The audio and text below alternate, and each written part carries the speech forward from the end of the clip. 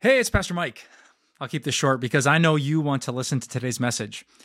You're here because you want to continue growing in your faith, and we at Time of Grace want the exact same thing for you.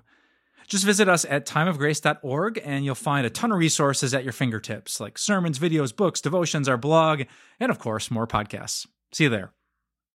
Death, the most disastrously disruptive thing that we experience in this world.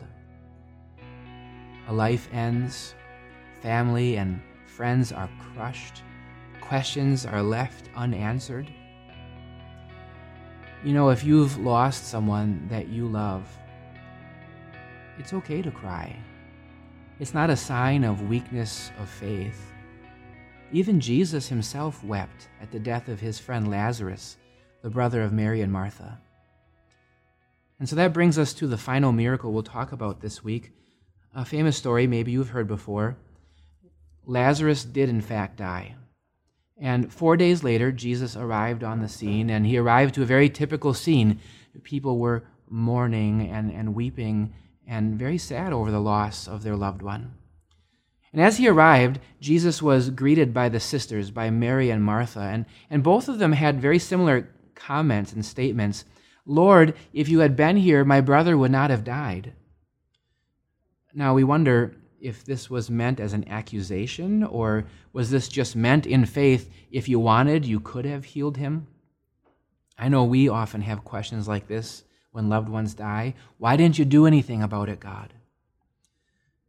But then Martha did say something that was a great statement of faith. She said, "I know that my brother will rise at the resurrection on the last day." And that is when Jesus said some of the most precious, special, beautiful words that I have spoken so often at the bedside of the sick and dying, words that I have spoken at every single funeral I have ever done. Jesus said, "I am the resurrection and the life. Whoever believes in me will live, even though he dies. And whoever lives and believes in me will never die." But Jesus didn't just say it. He proved it. He went with the people to the tomb of Lazarus, and he did weep for his dear friend. But then he looked up to heaven and he prayed to his heavenly Father, and then he called out, "Lazarus, come out." And he did. A man dead 4 days came out of his tomb. You see, friends, this is what it's all about. Jesus shows us who he is. That's why he performed the miracles. Yes, he showed the personal touch of love and care for all these people in special ways, but with every miracle, Jesus was pointing to himself.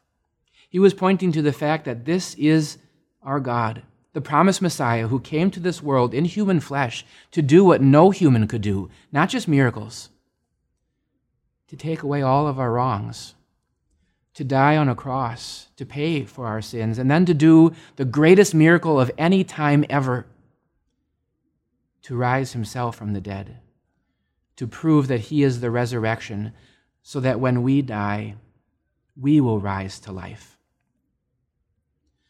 As we close out this week on miracles, I want you to just ponder something that John wrote toward the end of his Bible book. It's very precious, very special words.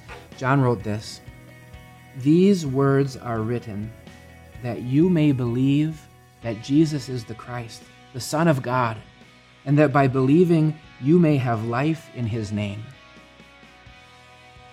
I hope and pray that this week you are filled with awe over all the things that Jesus did, all these wonderful miracles, but even more so, I hope that these words of John have been fulfilled, that these words have been written for you to believe, to see that Jesus is the promised Messiah, your Savior, the Son of God who came for you.